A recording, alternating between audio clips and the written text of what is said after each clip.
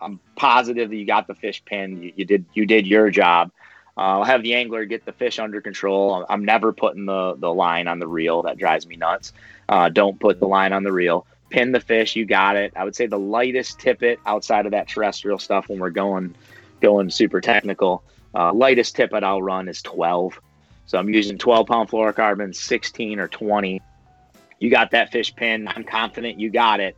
I'm going to say, all right, man, I'm going to push into it now. That was Mike Schultz talking about closing the gap on huge smallmouth bass, the native trout of the Midwest, today on the Wet Fly Swing Fly Fishing Show. Welcome to the Wet Fly Swing Fly Fishing Show, where you discover tips, tricks, and tools from the leading names in fly fishing today. Hey, how's it going today? Thanks for stopping by the Fly Fishing Show. If you've been enjoying this podcast or listened to a few episodes recently, please take a moment to leave a rating and review for the show. This only takes a moment to leave a quick review and helps me to understand that I'm on the right track. You can head over to wetflyswing.com/review, and you can see how to leave a review on, I think we have a focus on Apple Podcasts there, but it'll be the same for most of your apps. Click that rating and review button. Thanks in advance if you've already left a review. Mike Schultz, the main man behind Schultz Outfitters and a leader in the smallmouth bass fly fishing field, breaks it all down today.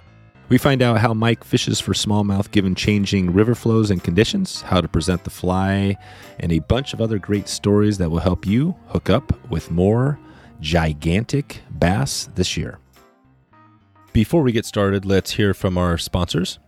Sawyer offers a full line of modern and traditional products for oarsmen, canoeists, kayakers, and paddlers from all genres, providing unsurpassed function, performance, and beauty. Head over to wetflyswing.com/Sawyer to grab your set today. That's Sawyer, Sawyer, to get started right now. In today's world of mass-produced products, Stonefly Nets has reclaimed the tradition of handcrafted care with their custom wood landing nets. Please head over to wetflyswing.com/Stonefly to get your custom net today. That's wetflyswing.com/Stonefly to get started right now. So, without further ado, here is Mike Schultz from SchultzOutfitters.com. How's it going, Mike? Good, brother. How are you? Good. Yeah, thanks for coming on here. This has been, I always talk about some of these podcasts that have been a long time coming, but I've had your name's popped up quite a bit over the years, and finally getting you on here. I think maybe Greg Senyo was the last guy that your name popped up on the show. But yeah, we're going to dig into everything you have going with the focus on smallmouth bass. But maybe we can just talk about how you first got into fly fishing before we dig into all that.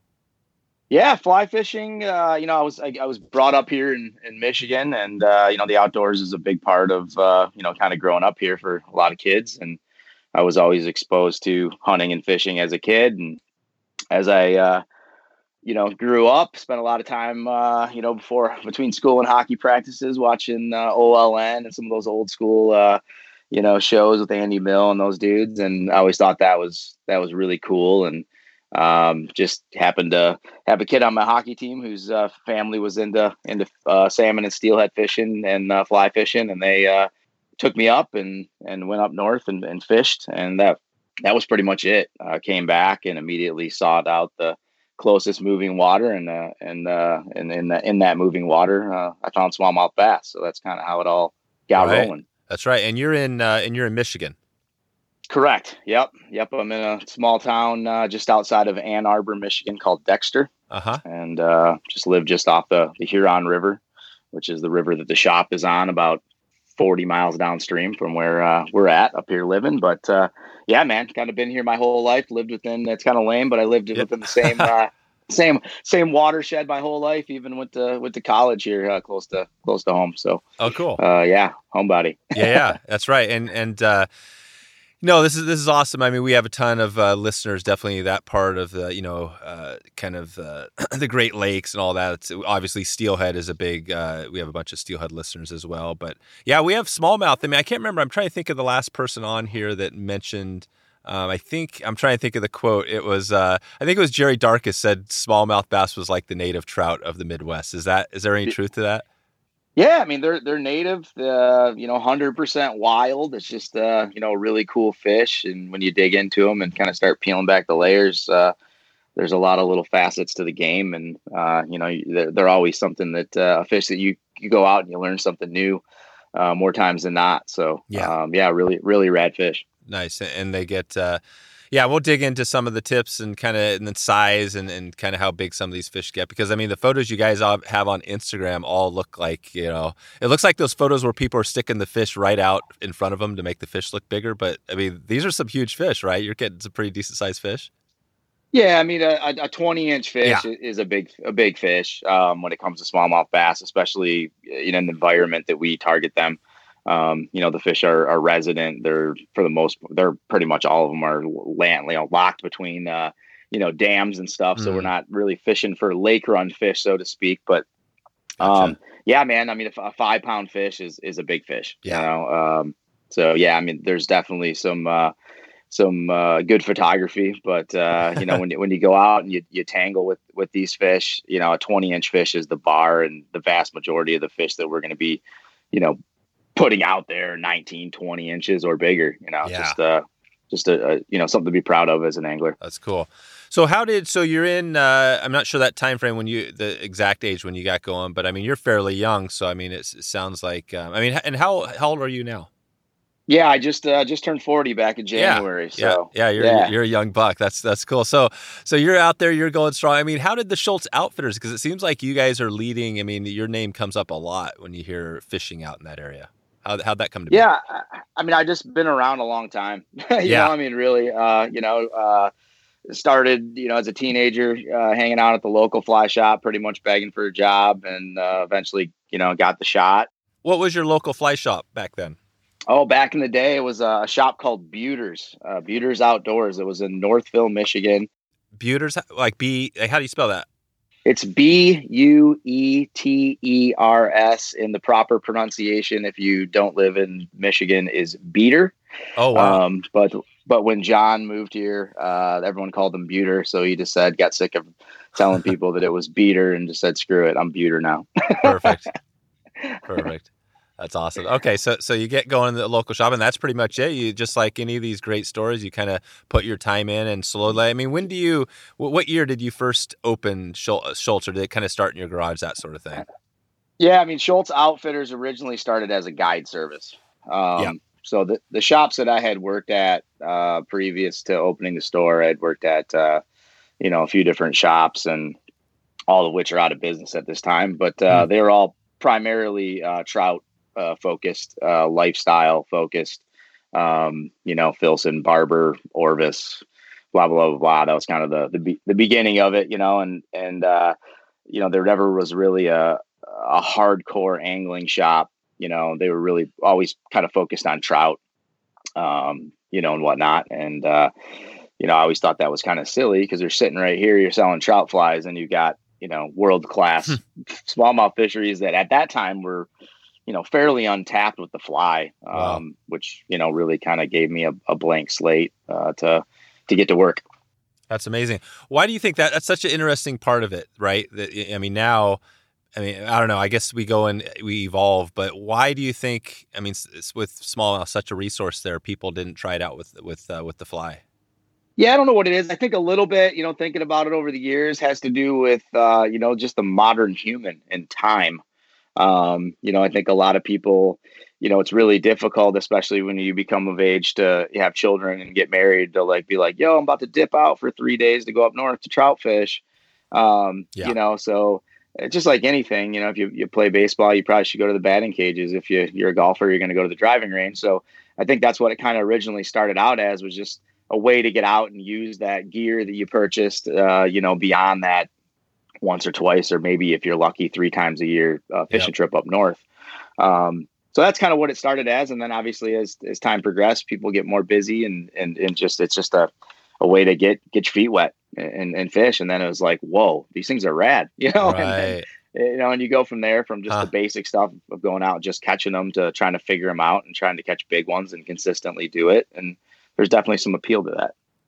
Yeah. So basically, it's like that. And you can just look at generally, people up there were, trout fishing. I guess when you think of fly fishing, you think of trout. A lot of people do, and probably seeing, photos from Montana or around but people didn't even really realize like the smallmouth bass. Is that back in the day? Was that it? People didn't even realize the smallmouth bass fishery was what it was, or is it just people knew they were there? They just wanted to focus on trout. Yeah, I think people knew that they were there. They just wanted to focus on trout. But, Michigan has great trout fishing. Don't get me wrong. And there are some amazing guides up north that know, every fish under every log. But when you look at, the trout fishery in Michigan comparative to going, out to Montana or Wyoming or Idaho, it's not even come close. It doesn't even come close. No. Sure, we have some giant fish, but we have low density for the most part. Yep. That's it. Okay. Yeah, just trying to clarify for those that are, in your neck of the woods. It's interesting because, out west, we have smallmouth bass too. It's a different deal. But, they're a super fun fish to catch and really aggressive. And, I've known for quite a while how cool smallmouth are. So I think it's fun. It's going to be cool to dig in today because I think we're going to focus on just some tips to help somebody find some more fish. And I know you've had a few podcasts out there in the past, so I'll hopefully try to bring some something new to the game today. But yeah, maybe we just start out, to there, like, the water you're fishing. So can you just talk about maybe your home typical waters you're fishing? And I'm assuming we're talking mostly rivers. Is that the deal here? Yeah, I'm 100% river guy. I think one thing about our area here is, smallmouth are fun to catch anywhere. But, to me, going out onto a giant river and just hucking a lead-eyed fly and stripping it back is kind of like doing it in a lake, so it's not that appealing to me. Whereas what we have here is we have fairly small waters, very intimate settings. At this present time, it's pretty uncommon to come across other people on the river. Cool. Will that change over time? Possibly. You're definitely seeing more traffic with rafts and the ultralights that are flooding the market. But that's one thing that's really cool about where we're doing it is the environment in which these fish are in. Obviously, we all know that plays a huge role in the fish and how they behave and their food sources and whatnot. So, having said that, our rivers are really set up really well for attacking them with a fly rod. They're fairly shallow. When we're talking about cubic feet per second, how much volume's coming down these rivers, I would say on a normal spring, a river would be pretty big if it got up to 2,000 CFS. Oh, wow. Yeah, that's decent. So 500 to $1,000 is money, to make things really easy on everybody. And then as they get low or high, many challenges come into play, which makes it at times difficult. So, the rivers are just set up really well and they're in close proximity. So there's a lot of water in this area in southeastern Michigan. The shop is set up in the hub and you kind of shoot off, 15 minutes to an hour and 30 minutes away and you're fishing, tons of water. That's what I was just thinking about. So for somebody who hasn't been up there and without giving out secrets or anything, is there, is there a kind of a main waterway or something you can just to put us in the direction of where you guys are at? Or what city are you near? Where are you guys at? Yes. So where the shop would be close, the largest town close to the shop would be Ann Arbor, where U of M is at, University of Michigan. So our hub, all of us live within the Huron River watershed. So all the guides, they were all kind of centrally based around Dexter, Howell area. And then we're able to shoot off from there. So, we'll rely on half a dozen different rivers. Okay. During peak season, we'll have 5 guys going every day, and you're on 6 rivers that, one river might have 50 miles of fishable water. The other one might have 80 miles of fishable water. So you're able to manage that. You're able to stick and move. And when you really dialed into flow rates and have an intimate knowledge of these rivers and how they behave at certain times of year, which only comes with experience, you're able to kind of, be on the best water at the best time. Gotcha. Okay. So these are all Huron River. These are all tribs, these different size tribs to that river. No. They're just their own rivers. Yeah. Okay. Their own piece of water. Yeah. They're They're all small. So yeah, the Huron is just kind of the main one that the shop is on. We all live off of. I see. And then there's, 5 other rivers that are spread out to the north, to the south, to the east, to the west around here. Gotcha. That we just shoot off to. Okay. Mm-hmm. And are you guys fishing what is one main one that everybody would know about that everybody fishes? The Huron. I mean, that is the one that most main. people. Yeah, that. I mean, I'll rattle them off if you want. Yeah. Rattle them off. This will help. I think just guide for, especially if somebody's new. I know we've had a few people, kind of on the West Coast that kind of had some questions about, they're heading that way and stuff. So I think this would help that person. Yeah, no doubt. So the Raisin River, the Grand River, the Shiawassee, the Flint, and the Huron. Okay. So those are the. And the Kalamazoo. And the Kalamazoo. Okay. So now, and I know this depends on water and all the variables, but if you were to go out fishing, right now today, and I'm not even sure if this is a great time, but where would you be potentially heading? And knowing that this podcast will probably come out, but once we get it, it'll probably come out in a month or 2 from now. So it'll probably be. Yeah, I mean, dude, we're on there's 6 different rivers, and I would say today I'm off today. I got a scheduled day off. I got to get ready to rock for demo days. But we'll have 4 other guides on 3 different rivers. Oh, right. It's all about water. It's all about the flow. So right now we're in a drought. Like it's insane. Oh, wow. Like we're running like August programs, when we should be running like 6-inch streamers and, aggressively fishing frogs to the bank. So what is August when you think of a good, like it is now, it's drought. So if you're thinking we're talking middle of summer type fishing, what is so again, you might fish all those rivers, but is there one you'd focus on, or maybe we could talk about the techniques you'd use for the lower water? Yeah, no, I mean, it's funny because, I got now pushing, 15, 20 years of data, and every year's different, especially the last 5 years. It's just been insane how, the program has changed. And like, you look at things that you did in 18, 19, like I was looking the other day, a river that we got right here, the Huron, where I'm at. I got a little thing that popped up like a Facebook memory or whatever, and I clicked on it and looked at the date. And then I looked back and looked at the flows, and the river was at 2,500 CFS. Wow. So we had an amazing day. Right. And the same day this year, 160. Dang. So that's amazing. Wow. Yeah. So, I mean, it's just whatever Mother Nature gives you, and you just need to have your finger on the pulse of that. And, but right now, if I was going out fishing, I would be throwing, fairly small to, my standards, 2.5, 3-inch, hair minnows, like just like the most simple old school hair minnow. And you're pretty much, I'm going through water and I'm rotating my water like every 2 or 3 days. I'm going down the beat that I was, there 2 or 3 days before. Mm-hmm. And the way that these fish set up this time of year is they're just coming off spawning. They're super duper predictable.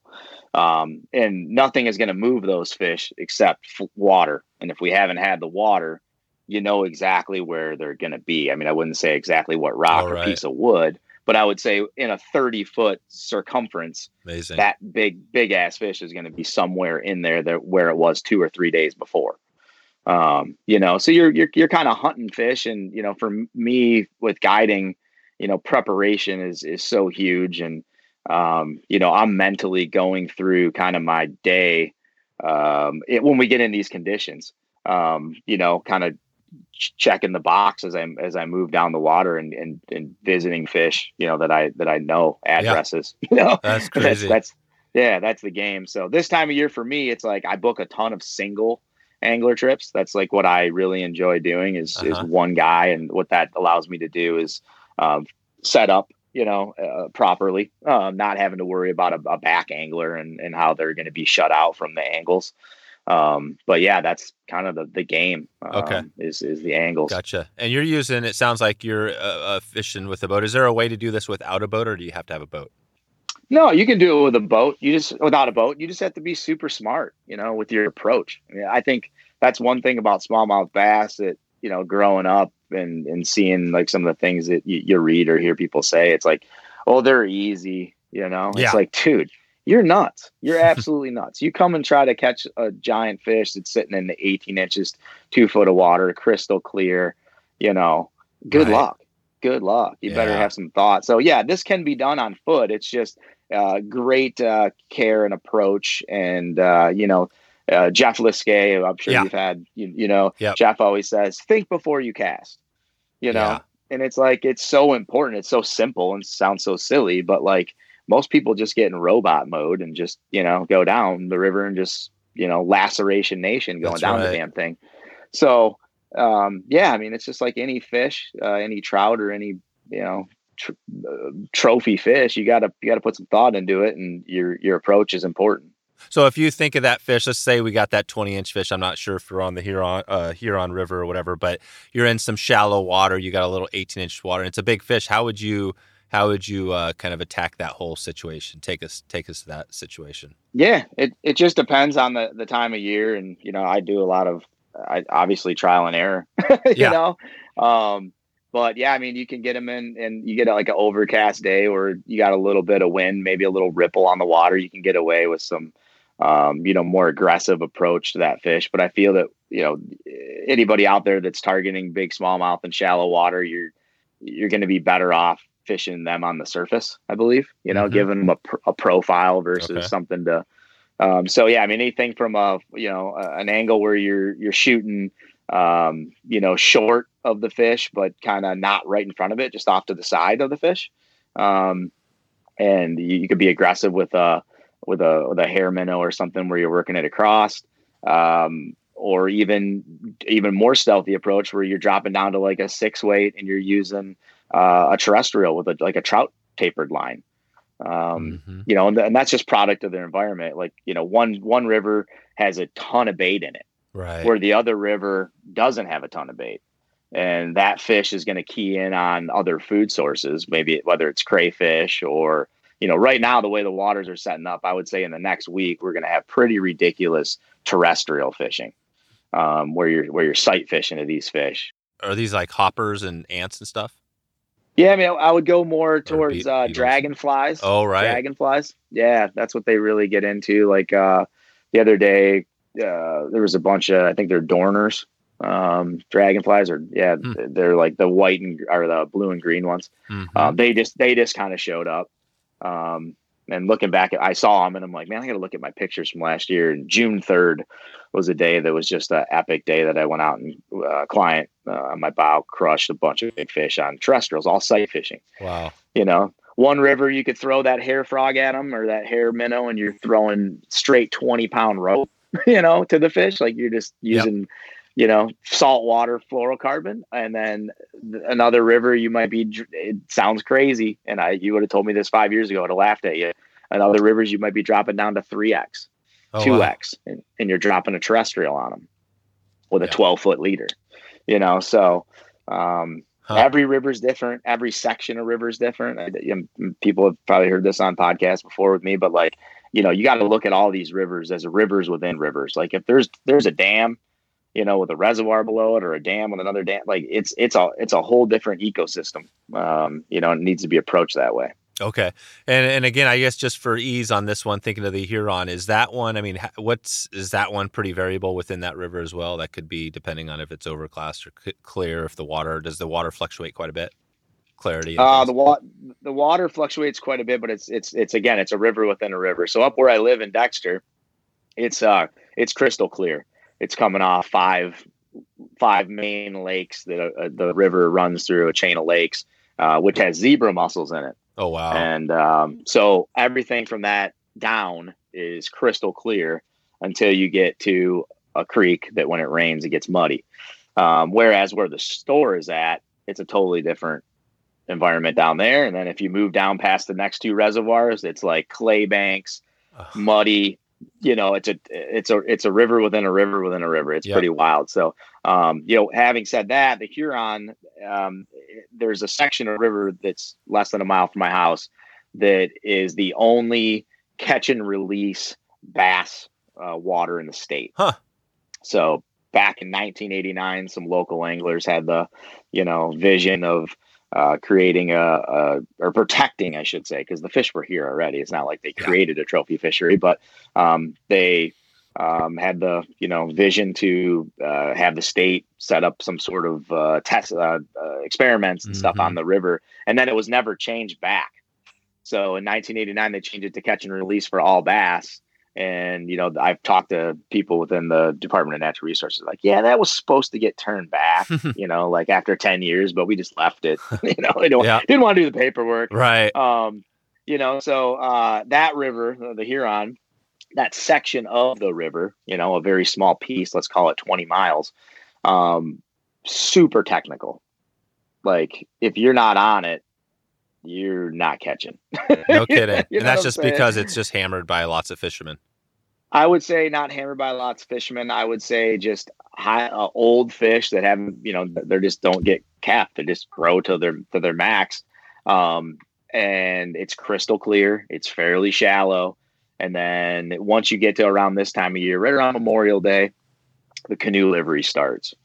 And you have fish that are happy and just kind of out in the middle of the river doing their thing. And then now you got 150 canoes and kayaks and tubes rolling over them a day. So we kind of vacate, or you're smart about it and you know where to launch and where to be at the right time. But those fish all get pushed off, and then they just become either, tucked up in log jams or feed at night. They just totally change their habits just due to human interaction.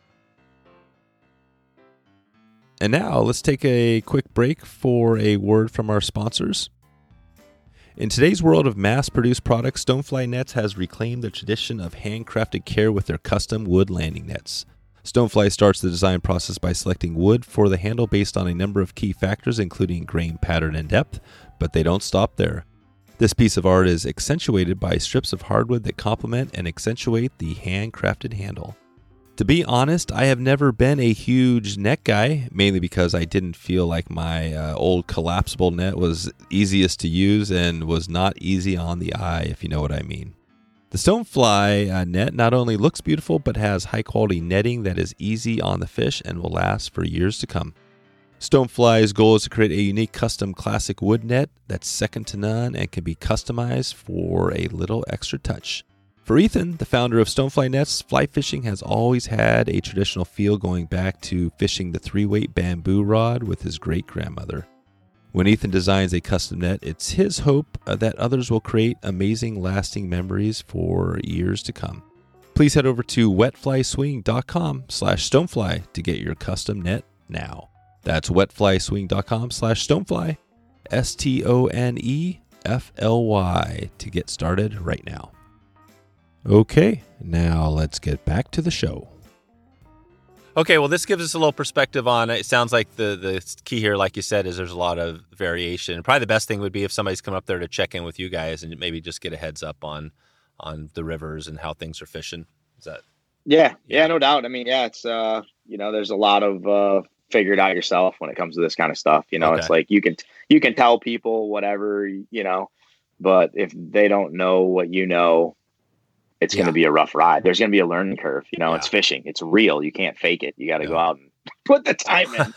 That's right. That's right. Okay, cool. Well, this is good. Well, I think the recommendation I think this is a good one is to come in, stop by, get maybe a day guide trip or whatever, or maybe whatever they need, whatever somebody can afford, but get a trip with you guys just to get things dialed in. And then they could always go out later on their own, right? Is there some pretty good public water access out there? Yeah, 100%. Yeah, in Michigan, the state, we own the people of Michigan own the bottom of the river. Oh, wow. So you can jump in at any bridge and metro parks and state parks and whatever. Having said that, I think, kind of rewind a little bit. It's like you could we pretty much give away everything. I always tell people that. It's like we tell you what fly to use. Your leader builds, your lines, pretty much the whole program is laid out there. If you want to do a little research on other podcasts and this one today, you can find pretty much exactly how we're doing it. But unless you're out doing it and seeing it and understanding it and, being the guy that's standing up all day rowing and finding out where they're at and, their habits and whatnot, it's going to be a little bit of a rough ride. Yep. It is. Yes, if you can afford a guide to go out for a day or two, you're going to have a much more successful trip, especially if you're attacking these fish on a fly rod. That's right. Cool. Well, we'll be directing people your way for sure as we get in. But let's just jump into a few more of these. And you mentioned, before we get into a few of these other questions I had for you, as far as the catch and release, I'm just curious. So are the fish a lot bigger there, like way much bigger, or are they is it kind of normal? Just like where there's 20-inch fish, there's 21-inch fish. They're big. I would say, the Huron has, especially in that section of water, population density is not that high. So it hasn't helped. Like the catch and release hasn't really made this a trophy bass fishery. No, and that's the environment. What's the food source? I think it's it's kind of at max capacity. It is what it is. Where can you find the biggest fish, or do all these rivers have big fish? Oh, they all have big fish. Yeah, there's no doubt. We definitely, as a guide service, have waters that are a little bit easier to fish for beginners. People that aren't the greatest casters or are learning, getting into the sport. And then you have other stuff that's super technical. You'd be an idiot to take two people down it. You know what I'm saying? Yeah. You just you're watching your back cast. The angles of approach are totally different. You're casting right down the middle of the river due to obstructions and whatnot. So, it's pretty neat. We have, kind of programs for everybody. If you're just getting into it, you can go out and whale on a bunch of small fish and work different techniques and whatnot. And if you're in the mindset that you want to catch a trophy fish, we have programs for that. Okay. Well, let's just jump into real quick here on the gear stuff. So just for somebody new to it, I mean, what is their rod, reel, line? What are we looking at? Is this a kind of a normal, like 6-weight sort of program? Yeah, I would say, every day of the year, there's going to be 7 and 8 weight rods in the boat. Yeah. So, that's kind of the bread and butter. I would say, the 6-weight definitely comes out for certain programs, but that's more of a presentation thing, not really fighting the fish. You're better off with a 7 or an 8-weight fighting the fish. But yeah, just the lighter line 6-weight. You can put a trout taper on it or whatever. You're laying out a nice greasy cast. It's not splatting down with a 33 to 43 foot bass taper. You're laying something out there. So the 6-weight comes into play. But yeah, it's pretty much it's pretty simple. We're going to be running floating lines. They're going to be bass bug tapered lines. Sometimes we run like a Titan taper, which is like a 33 foot head. Sometimes we'll run the bass bug, which is a 43 foot head, just an elongated version of that line. That's our floating setup. Again, I touched on it, but like if you want to break it down and get real nerdy and you're trying to terrestrial fish to these fish, you might kick it to like an MPX or something like that from SA. And then on the subsurface game is pretty much done primarily with intermediates. So we're going to use Scientific Anglers tropical clear tip intermediate during the summer, even now when it's pretty warm. That's going to be a line that the front section is clear, and that is an intermediate line, and then it'll go to a floating running line in the rear, and that one has the same exact taper as the bass bug, so it's like a same 43 footer. And then early in the season and late in the season, we'll use the same exact tapered line, but it's in one called a Titan taper.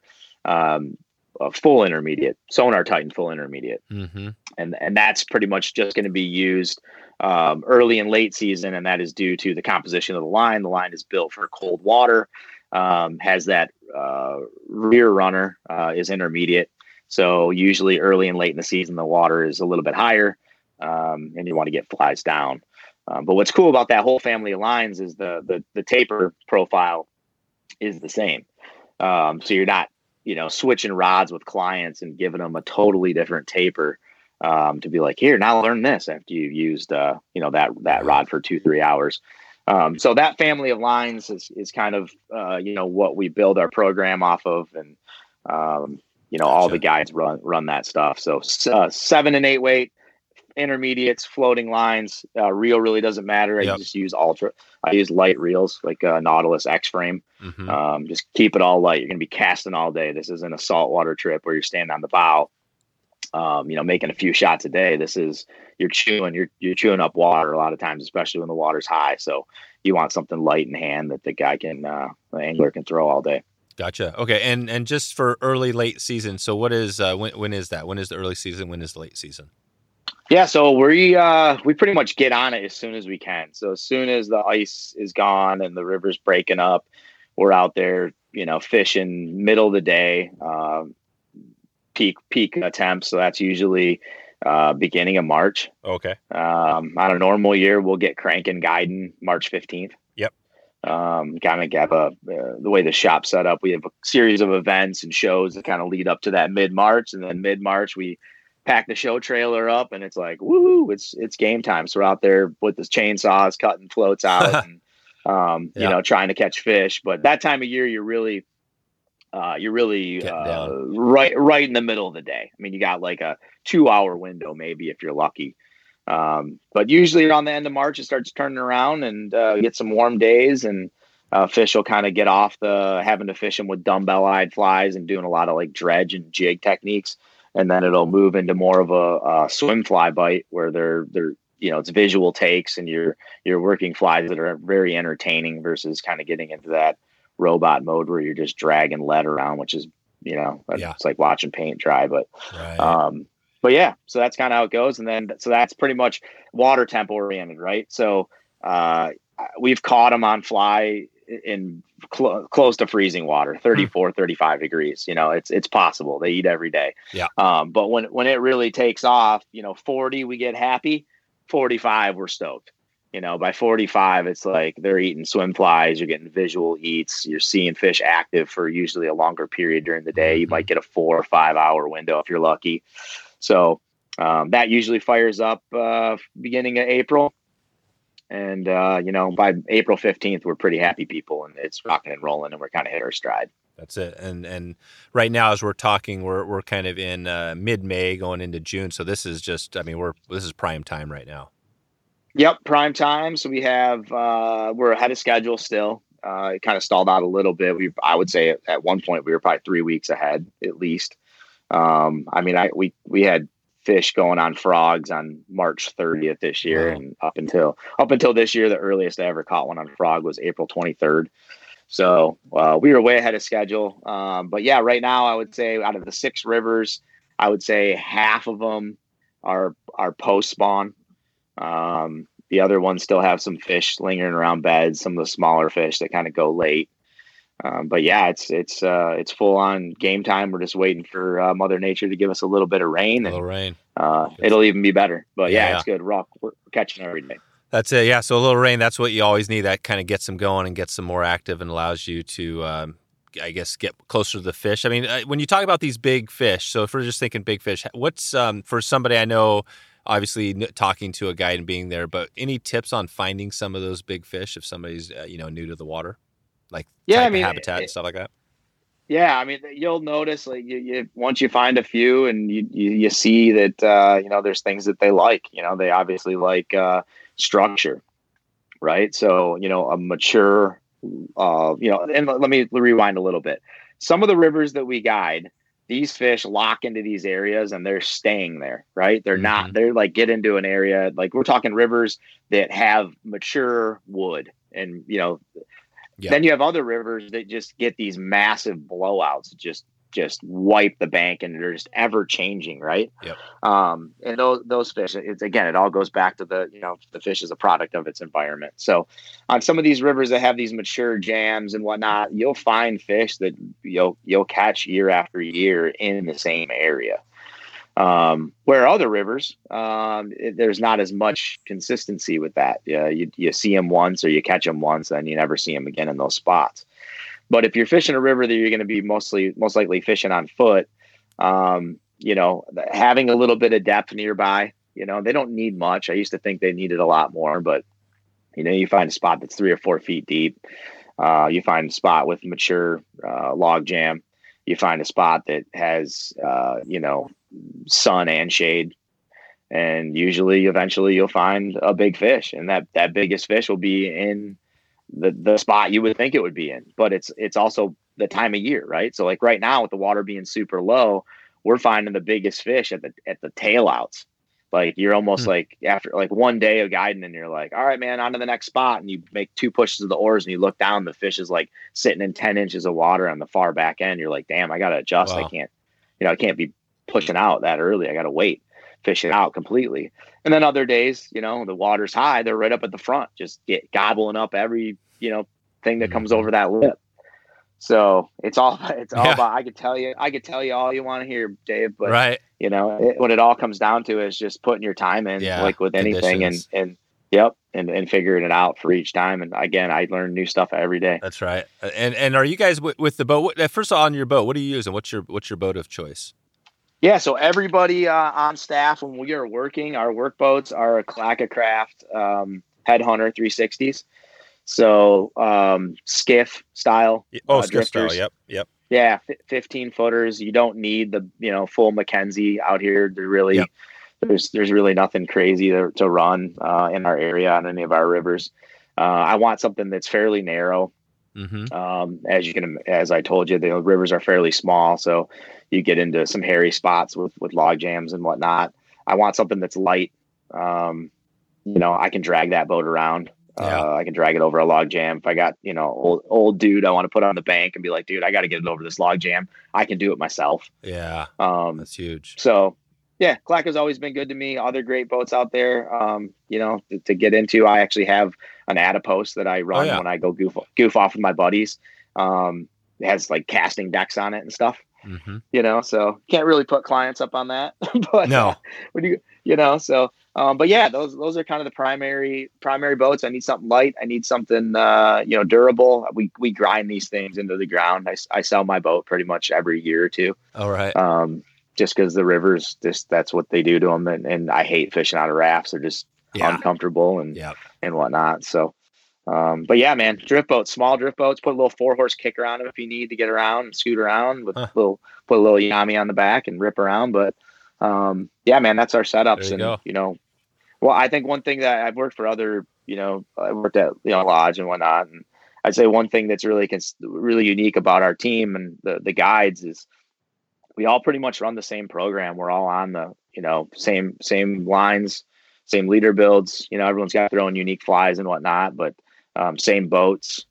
You know, it's pretty cool to have everybody on the same page and agree that these are the best tools for the job. Yeah, that's good to hear. And when you guys are out there, are you pretty much anchoring up on water and kind of fishing it hard, or are you guys moving more? No, the boat is moving the whole time. Yeah. The oars, the guy on the sticks plays a huge role in the whole program of how you're dropping the boat down and how you're positioning the boat. No surprise there from someone that's into it, but I do see occasionally anglers fishing around here and they're just, you know, having a good time. It's all good, but like you look at the way that they're approaching specific spots or the speed in which the boat is moving, and you're like, that dude ain't got a prayer. Yeah. You know. You know, it's all good. Everyone's out there for different reasons, but if you want to catch the big ones, you really got to be on your and, knowing where to have the boat and the speed in which it's moving. And then it changes. It changes with the flies. It changes with the presentation. You know, what do you do after you hook that giant fish? You know, right. It's just a lot of factors. That's right. Yeah. How do you do that? So you get this trophy fish, this giant fish on. Well, what's the secret? I mean, take us there. How does that person land in that fish? Yeah, I mean, the biggest thing, and this is something that I always preach. You know, I've taken the techniques that I use on these small rivers and use them on bigger rivers. You know, just breaking the river down and not looking at it as a giant river, looking at it as a smaller piece of water and kind of dissecting it. But I think the biggest thing, you know, and again, no surprise for other people to listen to other podcasts, is just the angle, right? So the way that smallmouth bass eat the fly, you can hook them when you're throwing it off the side of the boat. You can hook them when you're throwing some upstream, you know, bringing it down. You know, like Kelly Gallup, Bob Linseman, modern streamers for trophy trout, that kind of mentality or that style. It works. You can get them to eat, but getting the positive hook set into them and getting, you know, them pinned is very difficult from off the side, and very difficult when the fly's moving downstream. It's something to do with the way that they eat, the way that they take the fly, and that you can, don't get me wrong, you can hook them that way, but it's going to take an experienced angler that kind of understands, you know, how long you need to wait, and just, you know, there's a lot of factors there as well. But the biggest thing I always tell people is, you're fishing that fly. It doesn't matter if it's a frog, it's a terrestrial, it's a boogle bug, it's a game changer, it's a swinging D, whatever you're fishing, you're going to be much better off if you're fishing on a 45 down or at times even greater. It's smaller waters. It's more stealthy to kind of approach them that way. The spots that we're fishing, even with high water, are fairly small. You're not tracking these flies at great distance. You're getting the fly out there. You're fishing it for, 6, 7 strips at the most, sometimes 2 or 3, depending on, what's going on. And then when the fish does eat it, the vast majority of the time, a smallmouth, if it's eating it on a 45 down, is going to grab it. It's going to turn, and it's either going to go, a big fish is going to go right into the wood, or a smaller fish is usually going to come across the bow and go to deeper water in the middle. So you're going to get a positive hook set. The fish is going to get the slack out of the line if there is any slack in it for you. And if you got them at that point, pretty much, if you get a positive hook set. Yeah. So what I do most of the time with these big fish is I will, obviously I'm paying attention. I'm a stander. I stand the whole day. I watch the flies work. I mean, it's like I'm getting paid to fish. Like that's the part I enjoy the most, seeing the eat, seeing the fish react to the fly. So sometimes I feel guilty being out there because I don't have to do any of the work except row the boat, and I get get all the benefit of the visuals. But what I'll do is you set the hook. I'm positive that you got the fish pinned. You did your job. I'll have the angler get the fish under control. I'm never putting the line on the reel. That drives me nuts. Don't put the line on the reel. Pin the fish. You got it. I would say the lightest tippet outside of that terrestrial stuff when we're going super technical, lightest tippet I'll run is 12. So I'm using 12-pound fluorocarbon, 16 or 20. You got that fish pinned. I'm confident you got it. I'm going to say, all right, man, I'm going to push into it now. And I will close that gap to the fish. Angler stripping down, keeping tight. And then I'll fish of that caliber. Yeah, it's great to have them jump and do all kinds of crazy stuff. But I want to get that fish in the bag as soon as possible. I'm not going to let them run and take you into a log jam or wrap you on something, and then we're like, oh man, that was a giant. And we didn't have a chance to, you can mess around with the small ones. Let's get the big ones in the bag. So yeah, that's pretty much one of the major, secrets, I guess, to it is get the fish pinned, get the fish under control, and then use the boat to close the gap and steer that fish away from obstructions. Yeah, get them away. And then, so I guess going back to that 45 degree, so you're talking about just kind of 45 down across and kind of swinging it or letting it swing slowly. Talk about that. Are you swinging it? Are you stripping it? What are you doing? Yeah, so it just depends on the time of year and how much water is in the river. But early season, and when it's high, you might have these little cuts and little soft areas. We refer to them as couch water. Yep. And those fish are going to be really active, where that fly hits the water and you might get 1 or 2, and it's just going to get clobbered, right? Then you have other situations where you're going to work the fly longer in the presentation. But it's still not going to, you're still not retrieving it at great distance, right? You're more working it in the zone. So for those of you guys out there that are familiar with the swinging D, which is one of the flies templates that we fish a lot, that fly isn't a fly that you're really retrieving back as much as you're kind of bopping it around a small area. And then what the guide is doing or the rower is doing is they're positioning you to maybe drop that fly into a zone. Versus you're not really swinging it, but you're just kind of keeping it in the zone and moving it, because that fly has a neutral buoyancy to it. So it'll just kind of flutter around, and it's real unpredictable. And you're kind of walking that fly into a spot. It could be a log jam that's, angled towards the middle of the river downstream, or you got a nice little bubble line, or maybe you got some, when the water's low, you might have some, a collection point of, seeds and leaves and all kinds of stuff. And you're walking that fly across that. And they'll come out from under that stuff and just dust it. And, usually in those situations, they're just turning and going right back into the woods. You're following through with a, low rod angle, stripping down on them and just trying to turn them and get them out of that stuff. But it's bass fishing, Yeah, it's bass fishing, right? It's bass fishing. You're bass fishing on moving water with fly tackle. And, if you want to let them run around, you're not going to land as many. No. So especially the big ones. Keep them under control. And you also mentioned no line on the reel. So that's basically just because you're trying to close the gap and you couldn't reel that fast. Is that why you do that? Yeah, there's really no reason. I mean, what are you going to let the thing, pull drag on your, I mean, they're more of a down and dirty bulldog fighter, kind of, they're not going to go on runs. One exception to that would be when you're hooking them in really skinny water on those terrestrials. That's when the game is like, it's a different level. Like you got to be on it, because a fish like that on 3X, just zipping across 10 inches of water. I mean, you ain't turning it. Half the time when I hook them, I jump out of the boat. Yeah. If I'm out fun fishing, it's like, dude, just get you out of the equation. I'm going in.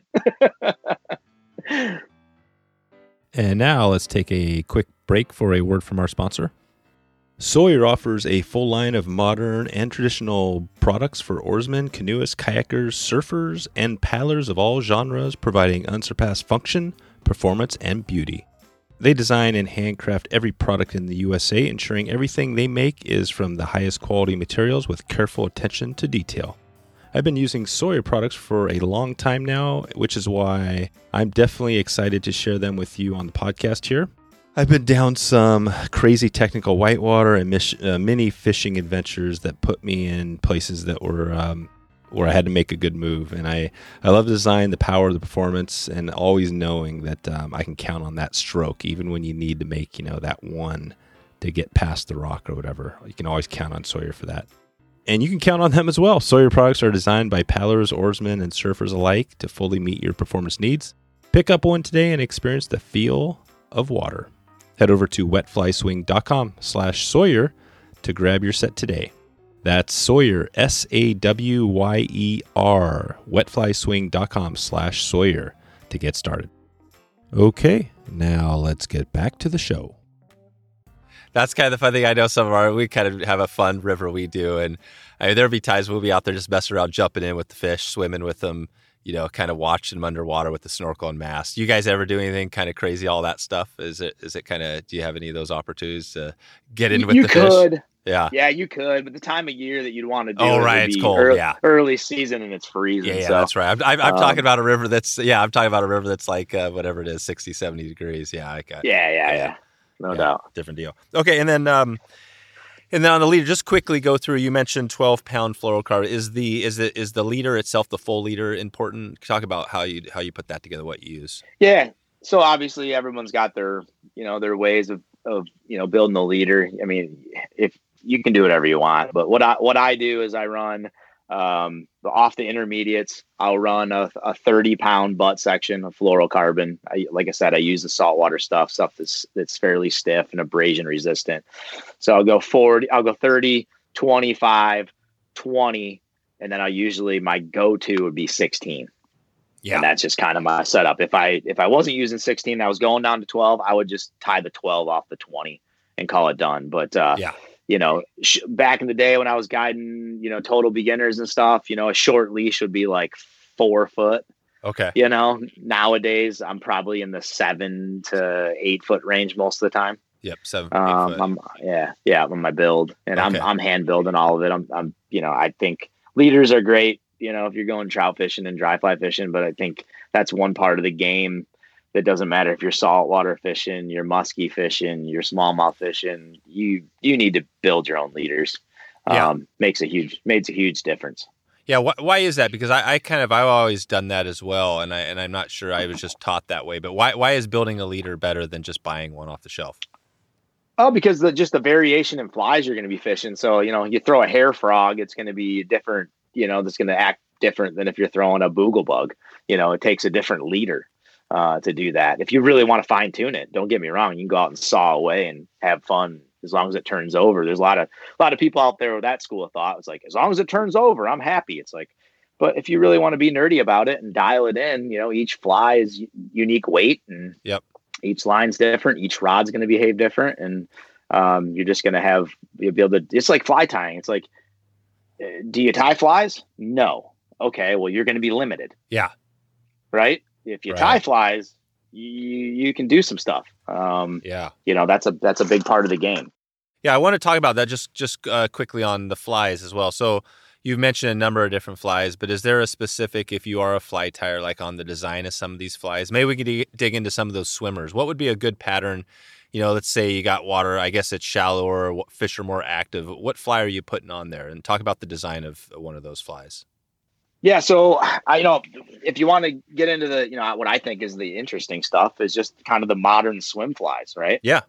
So, you're tying these things for the conditions. So, I mentioned it earlier, but one thing that I never get bored with when it comes to guiding and whatnot is like, I just prepare a ton. So like this time of year, the last 2 months, pretty much every night or morning, I'm tying a bug or two for a fly or two for the day.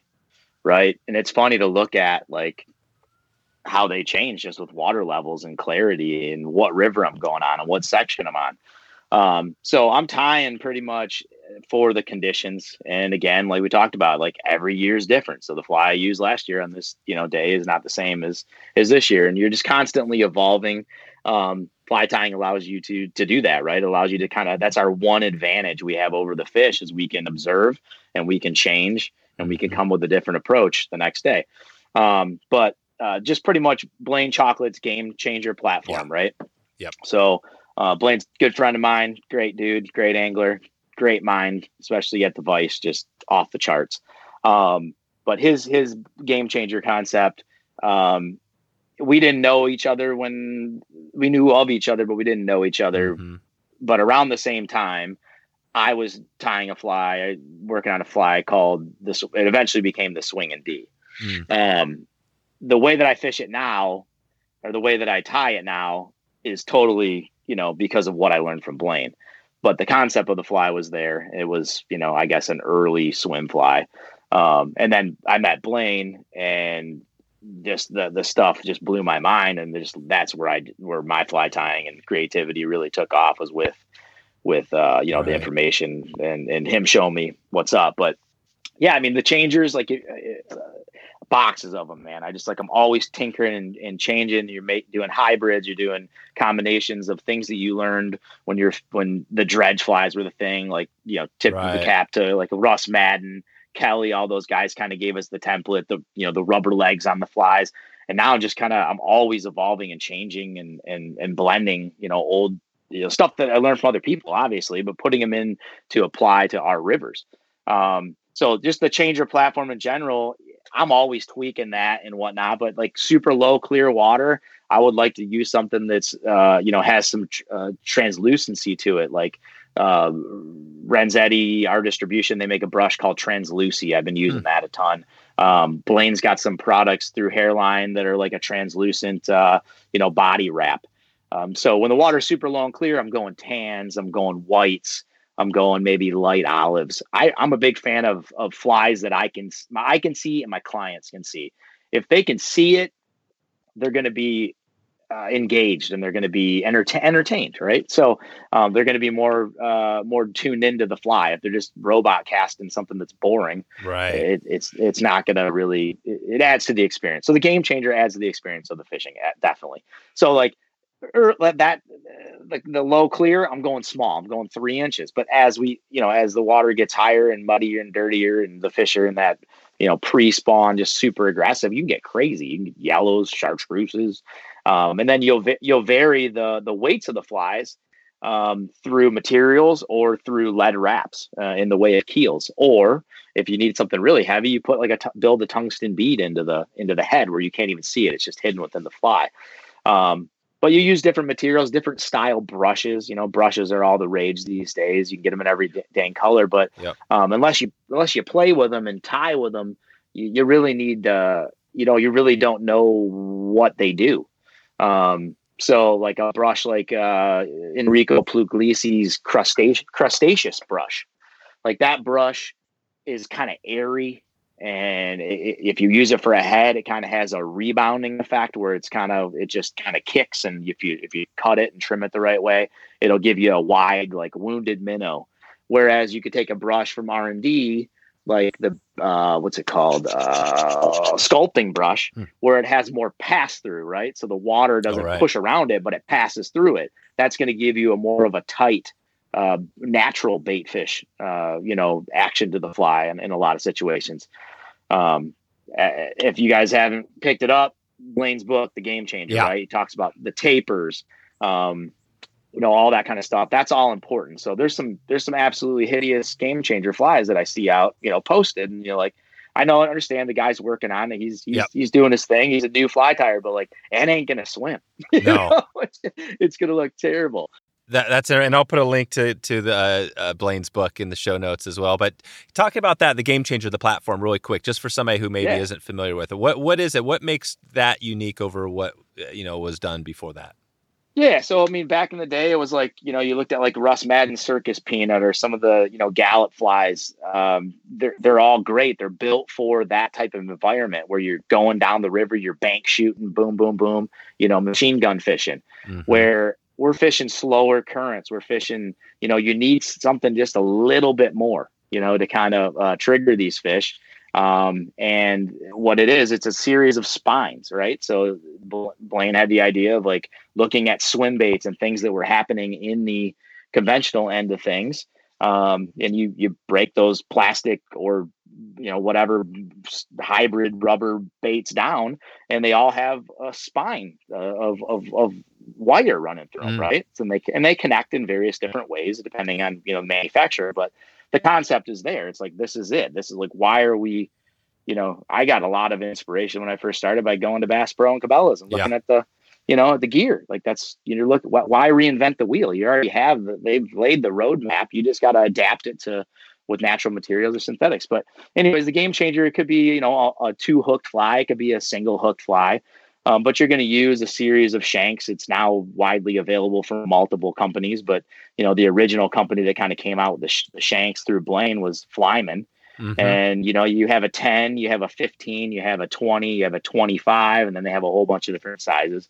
But you make this fly into a swimming creature, and you get different actions and different attributes to the flies by using different materials. Do you want it to sink fast? Do you want it to sink slow? Do you want it to swim perfectly in line like a natural minnow? Do you want it to look like it's wounded? And you play with these materials, and it's arts and crafts for adults. Yeah, that's awesome. So yeah, I mean, it's cool. You got to play with it. And my program, my flies, they change a lot from year to year with new materials. And sometimes you want stuff that's bright and has a lot of pop to it. Sometimes you want to mute it down. So possibilities are endless. It's just a very fun template. And it's going to be expanded upon, no doubt. And it's going to the woolly bugger of 2000 and whatever it came out, 12, 11. That's right. That's right. Yeah, the woolly bugger. Does the woolly bugger still work out there? Or do you ever use like a woolly bugger type basic pattern like that?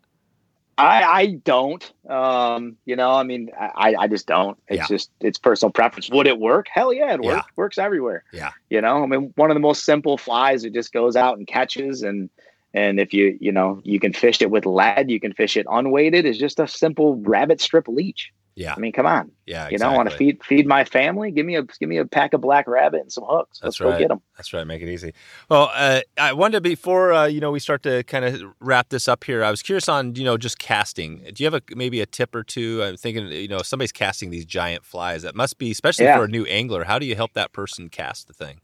Yep. Obviously you got to build the basic cast before you try to get crazy and do other stuff. But, I've heard, we refer to it around here as gravity casting, or, like almost like a Belgian cast where you're coming underneath and you're over the top and the fly never stops moving. You're not going to come back and just hammer a hard back cast and just jam the brakes on and watch that rod tip just wobble and do its thing. So, the fly never stops moving. It's an elliptical, motion, to the cast. And, for those that are very, proficient in fly casting, it's pretty easy to pick up. But I always tell people when they're coming out here to fish with us, if you're going out and we're trying to catch trophy fish, you got to be able to cast off your backhand. You have to be proficient with the backhand cast. You have to be proficient with casting at various rod angles. It's super important. So practice. You're an archer, you're shooting arrows, you're a golfer, you're going to the driving range. If you're a fly fisherman and you can't get on the water multiple times a week, you need to have a rod set up that you can step out in the backyard or go to your local park and take it for a rip. But don't just work on your just basic, I learned this at the, Orvis 101 fly fishing school. You need to become a complete angler and learn different angles and whatnot. And with those shorter head lines, 33, 43 foot heads, you can zing them. You can really zing them when you get your timing down. And there's a lot of, there's a right tool for the job. You can find it. Is that the key? You're kind of opening up your cast a little bit or is the line more of the key, just having the right line to cast those big flies? Right line, right rod. Yeah. Yeah. The rod's a huge thing. What rod do you guys like to go with there? So I use like all my guiding rods are G Loomis IMX Pro 1 pieces. Oh wow! So I use the 1 piece 7 and 1 piece 8 a lot. 8 foot 10 inch.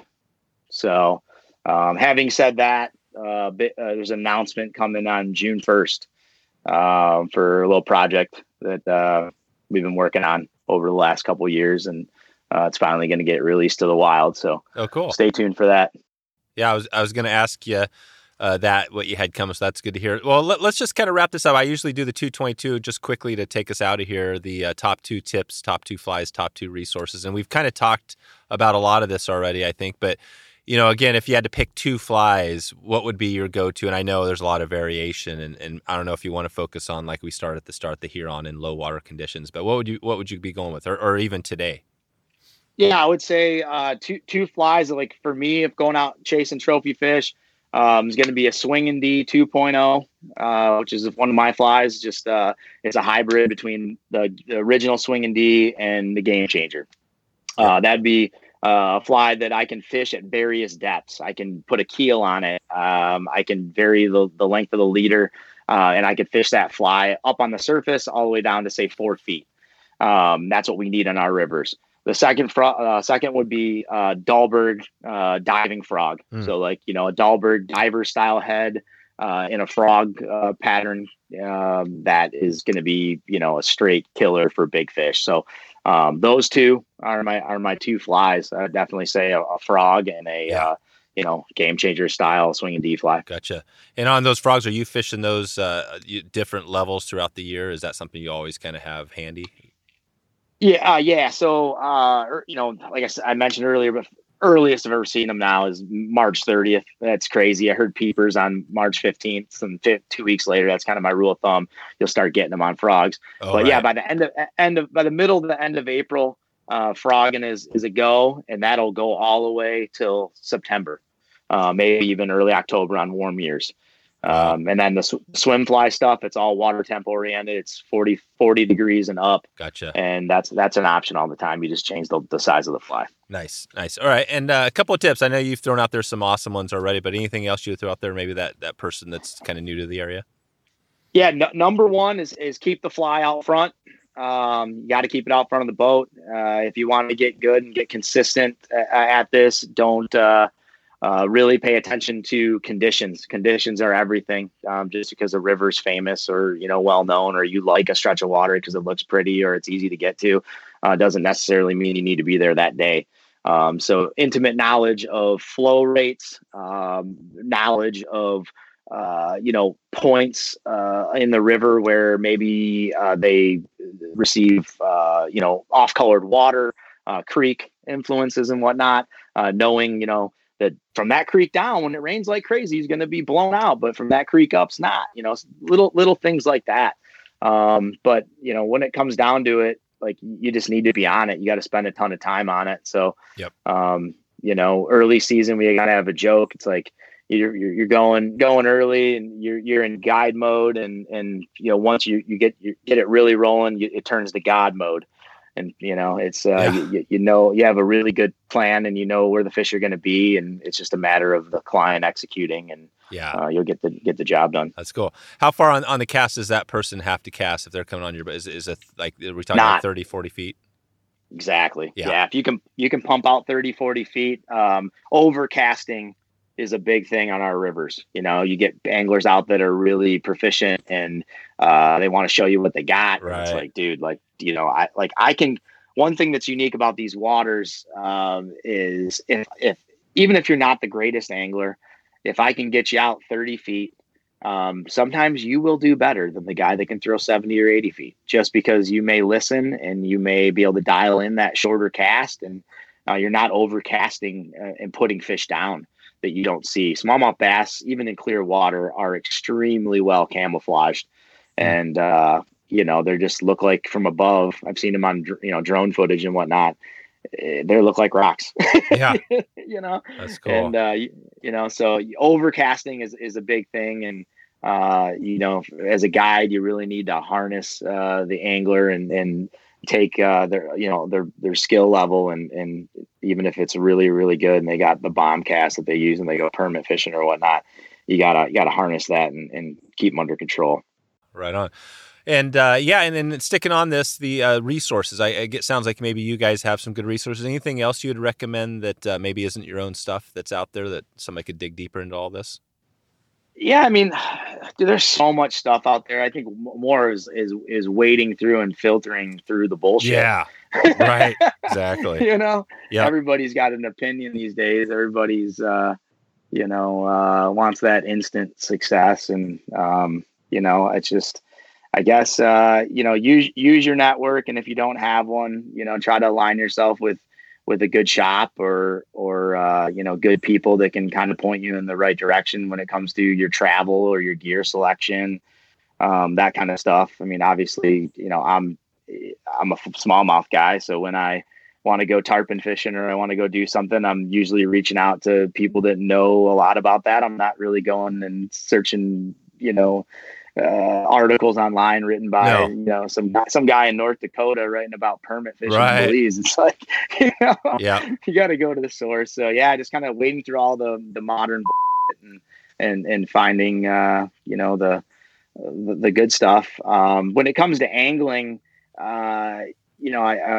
this is something that I experienced firsthand. When I first started out, it's like, the Schultz Outfitters didn't become Schultz Outfitters because Mike Schultz. Schultz Outfitters became Schultz Outfitters because of the team. If you can take that and kind of build yourself a little network of anglers, people that will, obviously put their time in, but share information, and not only share information, but share truthful information. That's when people start making some real progress, when you have multiple eyes on the water and people that you trust and people that you can get good intel from. It's all about being at the right place at the right time, and controlling the controllables are pretty important. Cool. And that's kind of a little tip I'd give you. Build a little crew of people that you can trust. Are you guys do you put out like a fishing report on your website or any of that stuff? We don't. Yeah, we don't. It's pretty much, if you pay attention, if you look at our Instagram stories, the pictures that are going up on stories are all from that day. Yeah. So you can kind of see what's going on. Gotcha. I think, that's one thing in our industry that's kind of is lacking on some people's behalf, is just authenticity and real time information. Not a big fan of Throwback Thursdays. Right. Like, let's know what's happening now. I want to see what's happening now. You know? So I think that's your best judge of how the conditions when you look at Schultz Outfitters, is look at what's going on the media, because that is what's happening that day. Gotcha. So if you go to your Instagram, you're going to see some photos. Do you guys break down? Do you do much video or just kind of like talk about flies and what's working in areas, or is this more just kind of pics of fish and stuff like that? Yeah, just pics of fish. I mean, we'll give it up, but I mean, it all just comes back to, you got to go out and experience it and see it, and do it. And I can tell you pretty much everything except my car shuttle driver's number and where I'm floating that day. I'll tell you everything else. I don't care. But I think Larry Dahlberg said it best. If these people ask all these crazy questions sometimes, and you're like, man, I would never ask that question. Like, I just know that that's just kind of like the unwritten rule. You don't ask that stuff. But like, the best way to look at it is like, angling is all about like that sense of discovery, right? And like, that is when it finally clicks and you start putting things together and you put in the sweat equity. That's when you get the reward. It's not when you pay, X amount of dollars to go on a guide trip and Schultz puts you on a fish that he's knows there. That's cool. You got the picture and you have the experience, but like, if you really want to go out and earn it, that's it, the sense of discovery is what it's all about. And, what Larry says to these people is just like, hey, if I took that from you, I would feel pretty bad, that's the joy of angling. So, it's very true. And I think in this modern world of instant gratification and instant information and stuff, like there's still some organic stuff out there where you have to go out and actually put in the work and actually do it and experience it. And in the end, you'll be better off. That's right. Yeah, I love that. I think that's an amazing way to leave this, because I think, you can't forget about that with all this Instagram stuff and everything. You can't forget the fact that literally the outdoors and the river and being curious and observant. And I mean, that's what it's all about, right? You could look at Instagram all day. But yeah, it's pretty funny that the world we're in. It's kind of, I mean, you guys have the Instagram thing. I mean, obviously you have a business, so you kind of have to have that. But if it wasn't for the business, would you be on social media at all?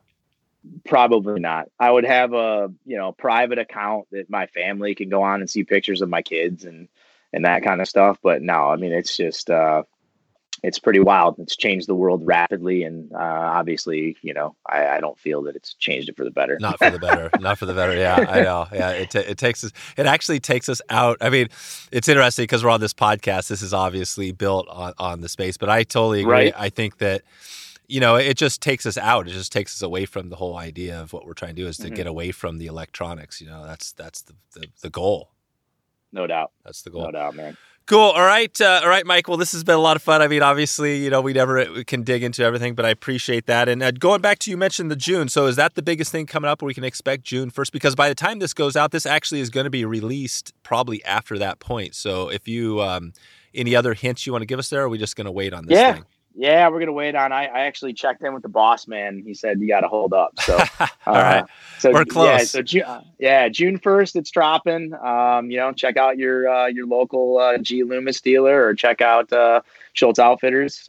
Give us a call. We're kind of old school cool, where we don't have the massive e-com store where you actually have to call. Oh, right. You got to talk to a human that actually fishes. What a concept. Yeah. Huh? Everybody that works at the store is full-blown fish head, lives the lifestyle, is there for the right reasons. And, whether it's Corey or Greg Senyo or Jesse or Carter or Jack or Matt or whoever you talk to, or myself, you can be sure that guy has been on the water in the last few days and is on it and ties flies and understands.